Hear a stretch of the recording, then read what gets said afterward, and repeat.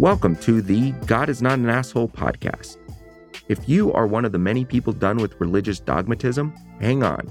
You might sense transcendence, but your church or other faith community never seem to get off the ground. You realize that honoring your conscience means more than fitting in and keeping hard to explain rules? Hang on. You could probably think of the goodness in your tradition, and you tried your best to save that baby, but there's so much bathwater. Join your hosts, David Norman Moore Jr. in California and Carrie Connolly in New Jersey, who are collaborating to bring on guests who have found life on the other side of fundamentalism. Guests with stories of how they have liberated themselves from beliefs that divide us from each other. None of our guests' narratives are identical, but we hope you'll find something in common with each of them. We invite you to experience our common bond as we all inspire even more of us to embrace the true self.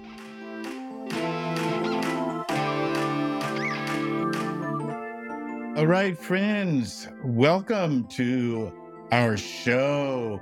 And Carrie and I are delighted to have with us today Matt Lowe. Matt lives here in Santa Barbara. He is a disability liberation theology scholar. And while the majority of his work surrounds racial reparations, he had to repair his own relationship with disability. At the age of 16, Matt lost his vision from a genetic disease and would find himself transition from a life path of hockey playing to a life path of restorative justice. In fact, his dream was to be in the NHL. He was born in the burbs, but raised in the hood of East Oakland. Matt's coming of age left him with many questions of race, disability, humanity, love. He's a contemplative activist, and he enters into spaces of liminality as a community healer and also somebody still in healing. Matt identifies as a Franciscan Pentecostal that tries to live a life that would make Paulo Freire proud. So I'm going to ask you, Matt, to go ahead and explain what a Franciscan Pentecostal is and also share with us Paulo Freire. Yeah. Franciscan Pentecostal is kind of like just a spiritual nut, if you will, just a Mennonite and a Pentecostal and a Franciscan. I just love how rooted in the earth Franciscans are, and the peace activism and the peace activism that is rooted in the Mennonite tradition and the spirit-filledness that comes from the Pentecostal tradition. So I'm a borrower and appreciator of many traditions, and just ultimately saying, don't put me in a box, I hate boxes too. Right. What box? I mean, I don't even see a box, so I don't know what you're talking about. There's no boxes. We ain't playing with boxes. We don't play that game. All right. And tell us about, Carrie? I'm curious, and maybe I should let you ask what you were going to ask, but I'm really curious about how you define restorative justice. I think that's I'm not sure that a lot of people are familiar with that term. So I want to know how you define it. Yeah. I realized I didn't answer David's question about Paulo Freire. And let me do that one because I think it may lead into the restorative justice question, actually. Go for it. In the sense that Paulo Freire is a Brazilian educator. He was taught literacy to poor people in Brazil and was kicked out of the country during the revolution. And essentially what he thought or saw was that poor people were not being educated because they did not want to be taught about their experience. And if you kept people uneducated, then you could keep them separate and disempowered.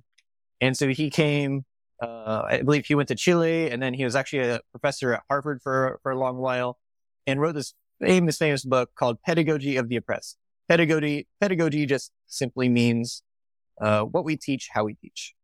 And fun fact, pedagogy, Brown versus Board of Education, 1955, didn't completely end desegregation or discrimination. It still allowed it through pedagogy. So this is why pedagogy is so important.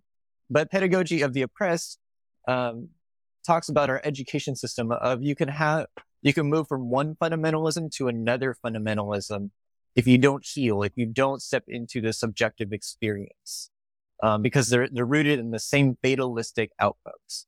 So if we don't heal, if we don't grieve, if we don't learn what it means to be with one another and step into our subjective human experience, our lived experience, then it'll just continue the same harm because it's rooted in objectivity.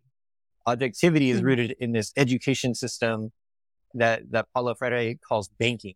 And so that's what our traditional education system is, which means how much knowledge can you stuff in there and recall it at a particular time, aka for a test or for a particular purpose, and bank it, put it all in there, say that I have all this money in there, and then withdraw it at a certain point. That's what Paulo Freire calls the banking model. And he encourages us that is a tool of the oppressor. That is a tool that keeps us out of our own lived experience and in objectivity. And so he's saying we need to step into our subjectivity to become fully alive. And so, yeah, that's what we step into. So that as Paulo Freire, there's a healing aspect to that. And so the question that came to me in restorative justice, it's so funny. I thought I was being this revolutionary person as an undergrad. I was a history and Black studies major. And as a history student, I was my senior thesis was on Truth and Reconciliation Commissions within universities in the United States. So I was saying like Harvard and Princeton and Yale and their actions towards repairing slavery. And I was like, they were asking the questions like, well, what do we do? You know, I was like, what is true restorative justice? And I'm like, I didn't know what field I was stepping into, that indigenous practices have been practicing this for millennia, you know, and, but restorative justice simply asks the question, what is the next greatest step of healing? And there's a process that it takes, to go through. There's, 4 basic questions that kind of guide you through the process of who was harmed, what is the harm, who are the stakeholders involved, and then what is the next greatest step of healing. Restorative justice frames it as a process of healing, instead of punishment. Oftentimes in our current systems, we're taught to punish, do the time for the crime. Mm-hmm. So restorative justice is the opposite. What is the greatest amount of healing for the harm that was done? And it doesn't pin people as like a victim versus offender. Instead, hey, this is somebody that was harmed, and, here's somebody that, was involved in that. And what is the greatest amount of healing that can take place? And it really looks at the communal aspect. It doesn't view it as us versus them. It makes it a trifecta. It makes it dynamic. It makes it, to me, it makes it spiritual. Because there's 1, 2, and 3. And when there's 3, it's dynamic. It's not just there's communal involvement. There's input by, people that are all impacted, not just this person versus this person. So. Yeah, I love that. It's really fascinating because in the work that I do, I often talk about the wound of dominance, right? The soul wound of dominance, there's a wounding in dominant identities. And then I was reading My Grandmother's Hands by Resma Renicum, who refers to that. But then he also, in a footnote, talks about that indigenous peoples here in North America referred to the soul wound of the colonizers who were coming and decimating their people. So I think that truth, when it catches us, we discover it's already made its rounds, but I think that's a good sign, Yeah. I can't help but to reflect on, Matt, as you were talking here in town, our church hosted, Diana Galindo Roybal, a week and a half ago. And yeah, she is the, a local superintendent of schools. And she talked about literacy and how their statistics, their analyses needed to be racialized, and the importance of education. And she used her own story as someone who couldn't read when she was in the 2nd grade, and she had a teacher who took out time to help her. So how does that fit in, that narrative fit in, your perspective, on restorative justice and Paulo Freire especially?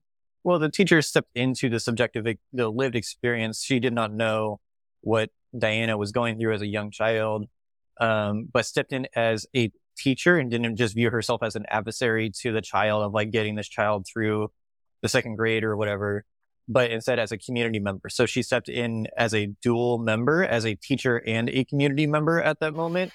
And it involved the parents, I guess in some way of like stepping into the home, and stepping into the lived experience of the human and like, what is actually going on here? You know, they knew, the teacher knew that there was something was off, you know? And so, hey, why? You know, the subjective experience stepping into that, all it takes is that asking of why. And there's a fear of asking why, because when we uncover what is underneath, then that can be really scary. And so that's kind of what has happened with ethnic studies. Ethnic studies, when we're asking for that to be taught in high schools or, you know, colleges, all we're doing is trying to uncover why things happen the way they happen.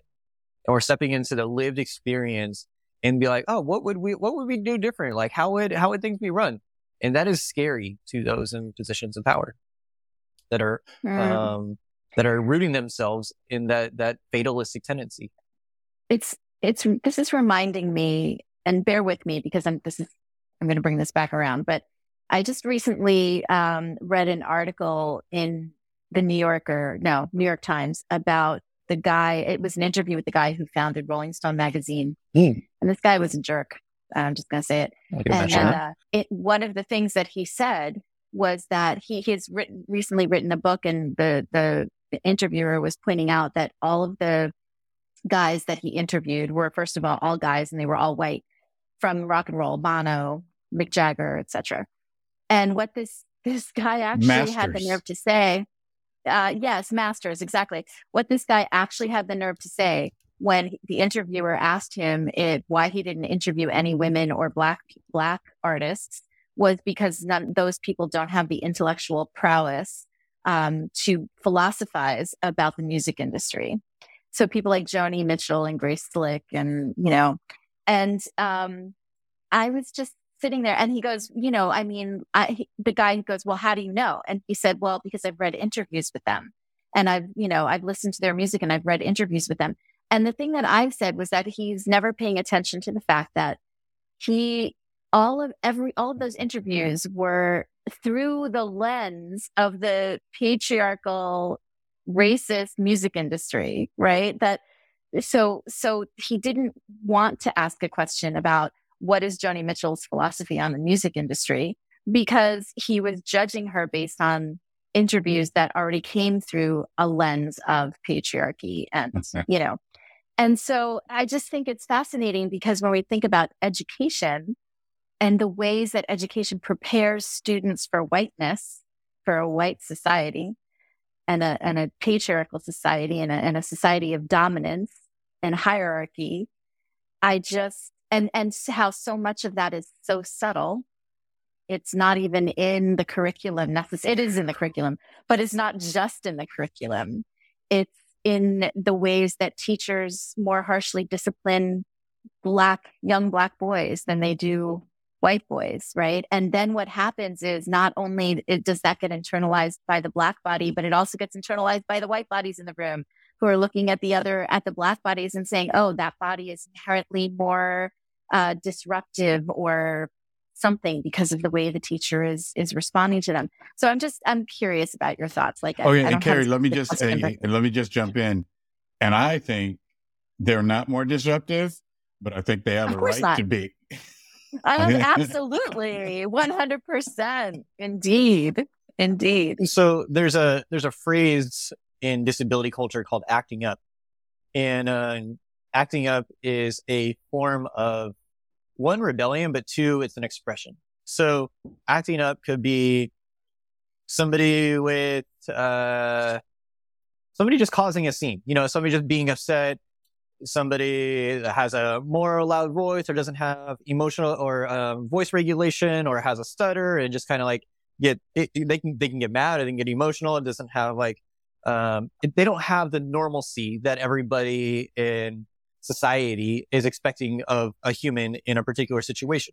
So it's called acting up, and it's something that disability culture has taken back and has as a sense of pride about. And so in the way of rebelling against the banking system, I see Black culture, Latinx communities, disability communities rebelling against the acting up, the behavioral or emotional outbursts that are being punitive or being punished are things that are responsible and on the hands of the education system. For instance, if there was a curriculum that was reading that, if there was an English class that was teaching about maybe in a predominantly Latinx community and was reading books on the Bracero revolution or the Bracero program and the building of the Latinx communities in Southern California and how that developed into the lowrider community,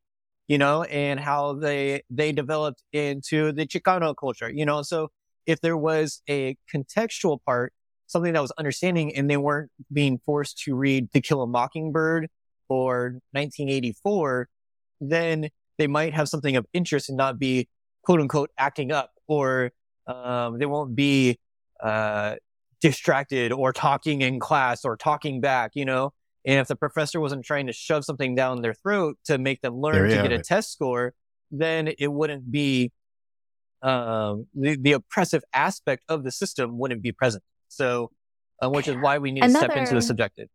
Yeah. And another interesting dynamic in that, or another interesting point in that dynamic, is the ways in which the dominant culture responds to such acting up. For Black and brown bodies, it's punitive responses. And for white bodies, it's usually medicated or treated. It's behavioral. And, we have to help this student as opposed to punish this student, right? Which is the basis of the school to prison pipeline, et cetera, and so forth.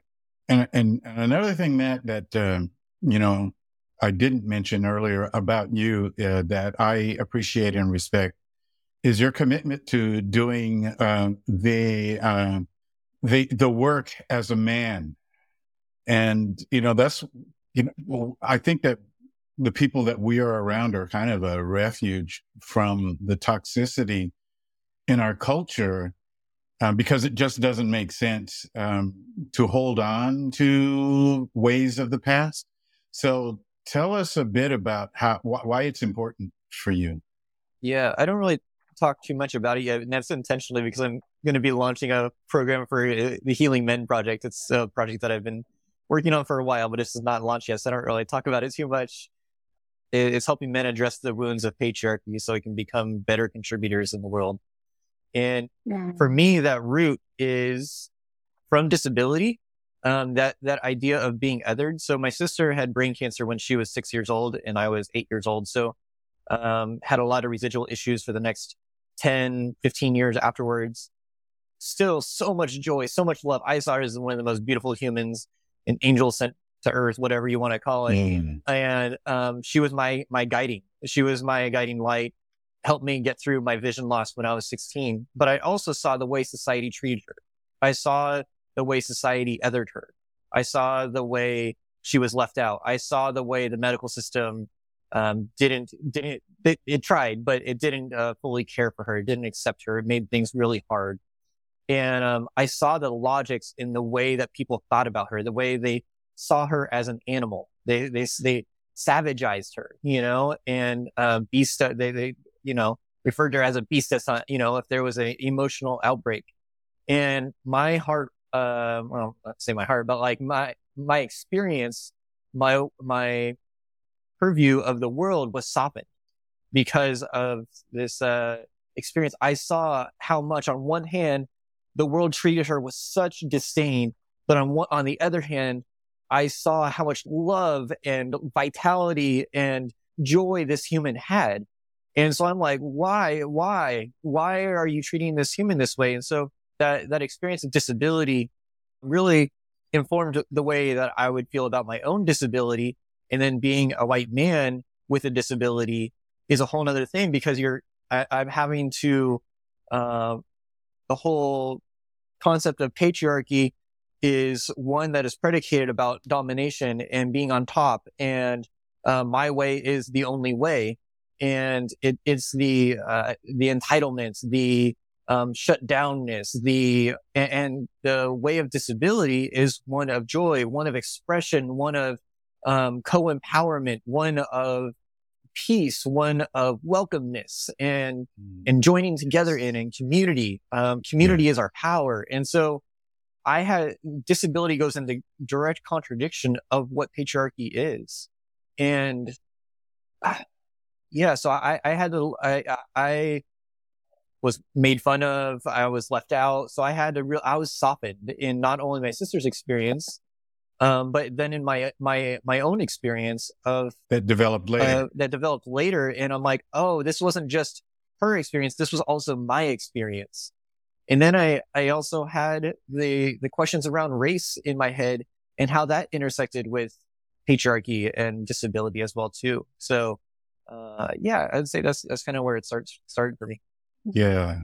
I think, Matt, you and I have talked about this before, but I have noticed in my encounters with men that when they have someone in their family, particularly a sibling with a disability, it can be really transformative.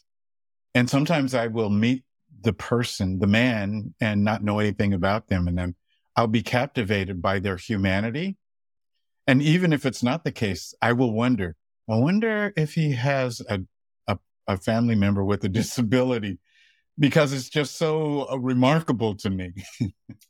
I'm not sure.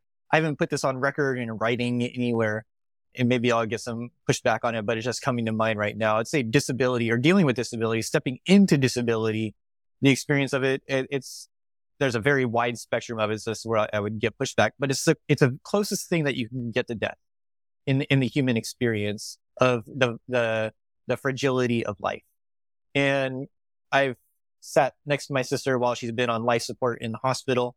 I've, heard machines flatline. I've had to confront death and the fragility of our human experience. And so I've had to ask the question of love and what it means to be human at a much younger age. And when men do that, it really gives them the perspective, that life is short, that, there's more to it. All right. It makes them wake up to their heart, honestly. Like they shut their heart down so much in their life, makes them aware of their soul and the connectedness with other people's pain. And suffering is the great equalizer.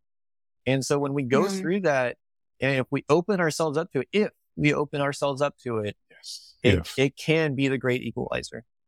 One of the things that I often say is that straight white Christian men in America tend to be, and able-bodied, I should say also, tend to be outside what I call the circle of empathy, right? In that if I, as a white woman, I don't know what it means to walk around in a black or brown body, but I do know what a microaggression feels like, right? Yep. I know the choices that need to be made in that moment. Do I choose between my safety or my dignity and fight back, or like, what do I do, right? I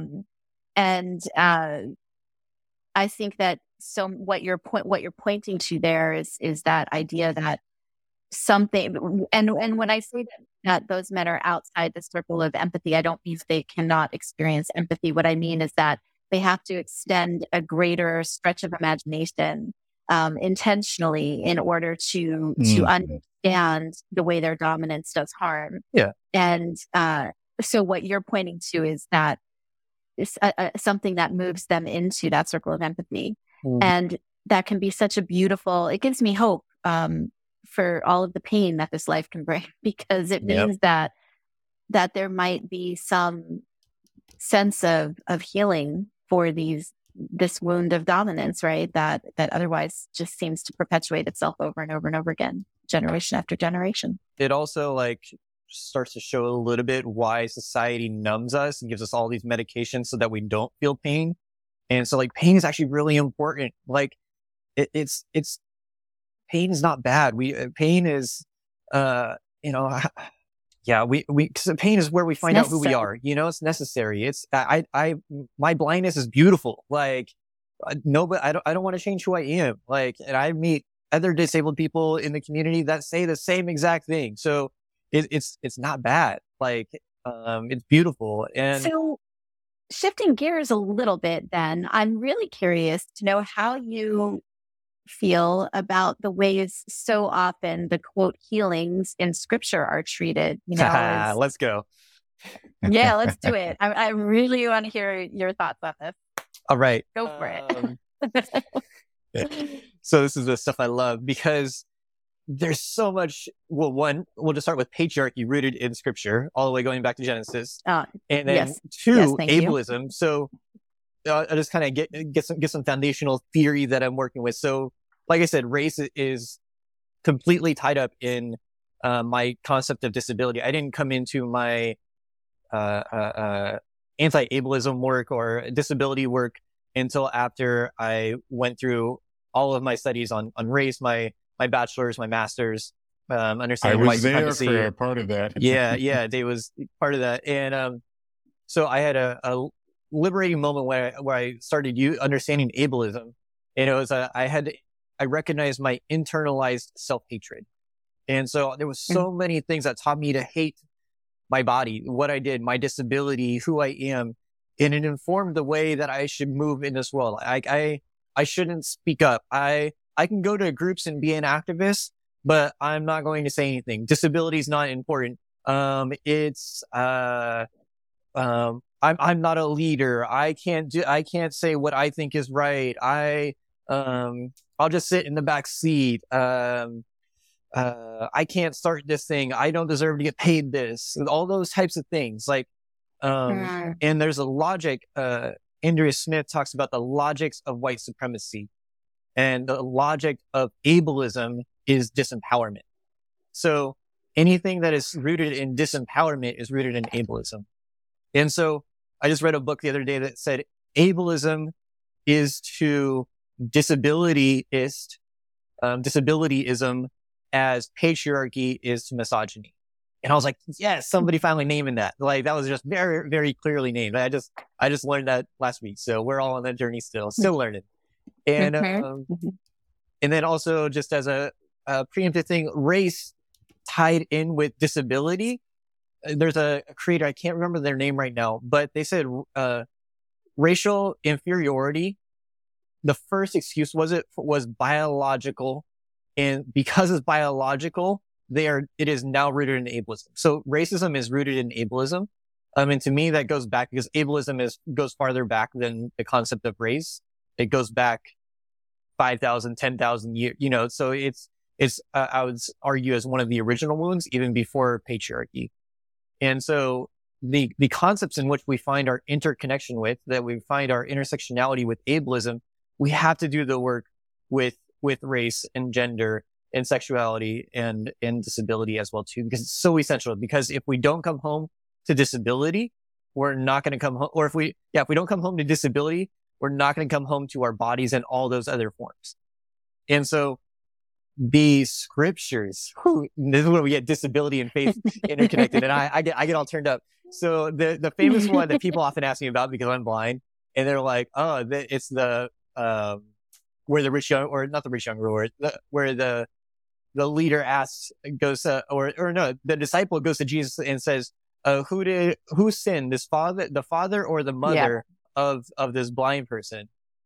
And they're like, oh, and especially because my disease is genetic, so they're like, oh, it must have been passed down. And I get that question so much, even the question around geneticness, because people want to know, are my genes messed up? Did my family sin at one point and mess up my lineage? The superiority of lineageness, and the purity of a good human. That's rooted in white supremacy. And so when we think of those scriptures through the lens of disability, I don't think they're actually, so the disciples, yes, maybe they're coming from a disablest perspective, but it's the theology in which that it's actually coming from. So it's not the disciples, it's the theology. And the theology is understanding the ancestral lineages. So I don't think they actually understood genetic diseases and the superiority of oh, this person is going to be damaged. They had an idea of clean versus dirty in their community, and somebody had sinned. And so they had a way of kind of keeping people out that were unclean and that were, not welcome. And so their logics were a little messed up and kind of not logical. So it's not about a genetic disease. It's about understanding the contextual time period and whether people were clean or dirty so that other people didn't get contaminated with quote unquote deformed disabilities, The other one that I often talk about is the one where the people, like the famous one where people bring their wheelchair or they carry the guy and drop him through the ceiling to Jesus, and how a miracle that was. And we have to understand that houses weren't built in the same way. You didn't have to climb onto somebody's roof at that time period. And houses weren't built with sticks and stuff like that. They were kind of built on hillsides and like with a little bit of material over the edge for like the entryway. And so lifting somebody down was actually a form of accessibility. It's something we do in the disability community. Like sometimes curb cuts, there were no access for wheelchairs. You couldn't go travel through the community. So people had to lift the person to travel. Like that was a normal thing. That was not a miracle. That was not abnormal for Jesus to experience somebody being lifted down into that, because a house was often built on the hillside and somebody maybe would have normally jumped, or maybe taken a different path that was longer, but somebody being lifted down and maybe that had maybe a bum leg or, maybe had maybe some muscular dystrophy going on or something. So, so understanding context is super important. Context is so important, and it's often missed. What I'm curious about though is, I think, one of the ways that I've tried to think about it or played with thinking about it is the idea that what Jesus was actually doing when he was, quote, healing, and I'm always using air quotes, right? Because what is healing really, right? Is it really saying, making a blind person no longer blind? Is that true healing? Or was the healing the restoration to community, right? Because I think so much of it is not so much, because if we say, oh, Jesus took away this person's blindness, that somehow inherently is saying that blindness is not beautiful or good or cool, right? Yeah. But it's about restoring that person to community because of the social constructs that removed that person from community. Exactly. Right. So it's about the social construct, not and healing the social construct, not healing that human being who was perfectly beautiful and in God's sight. Yeah. So David and I had a conversation. No. Help me find the right language around that. You are on point. You're teaching already. So okay. David and I were having this conversation actually a couple of months ago because we read a book around the same time unknowingly, and it talked about disability in the indigenous perspective. Is the way they view it, and the book talked about it this way: if disability is the separation from community, whereas in our Western modern world, disability is your inability to produce and create a commodity for society.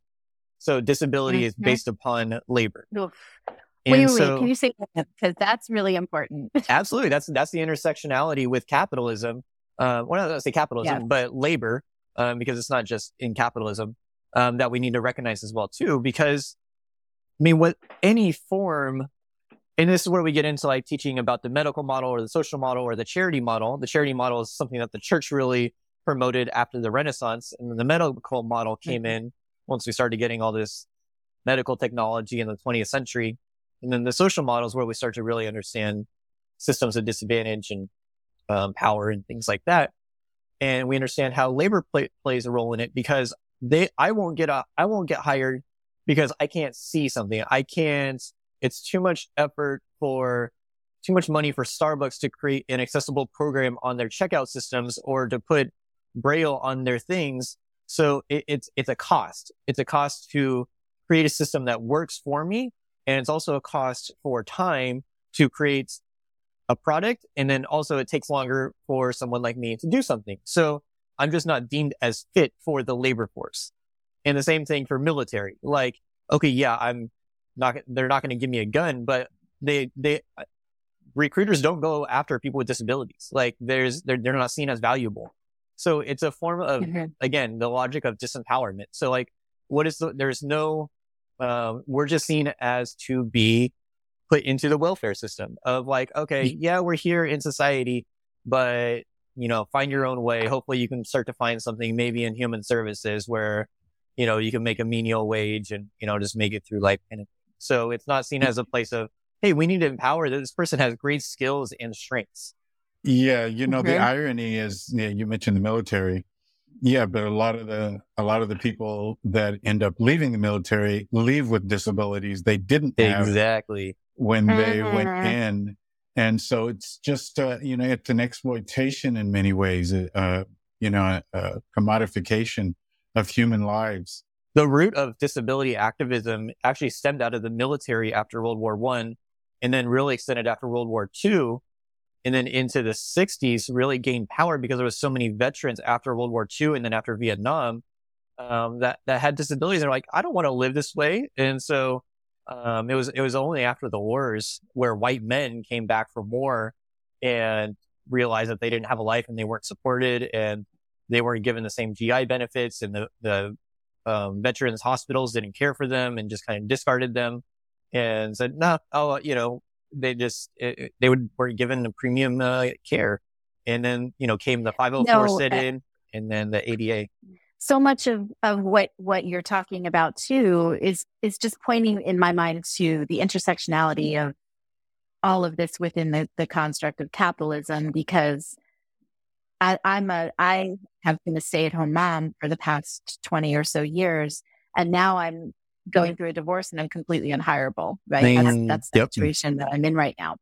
And I am in a situation with I was having a conversation with my girlfriend the other day who's in a very similar situation, and she still has two very special needs kids at home. And she's like, don't I get any credit for all of the stuff that I do to manage their schooling and I still hold down a job, and I still am the one who makes sure all the bills get paid and runs this household. She's like, don't I get any credit for any of that labor? And so the idea of how we value different types of labor, and that the only kind of that the labor or the gifts that you would bring to the world as a person who is blind is somehow less valued than somebody who has sight, right? Yeah.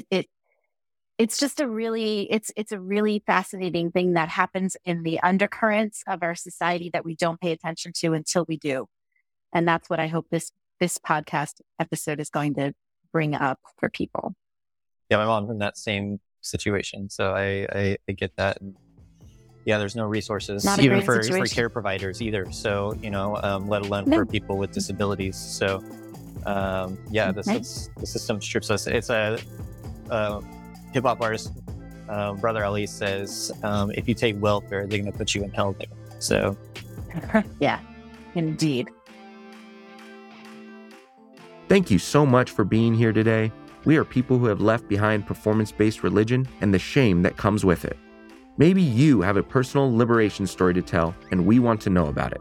Please contact us on Twitter at GodIsNotAnAsshole or text 805-703-8393, because the world needs to know that God is not an asshole.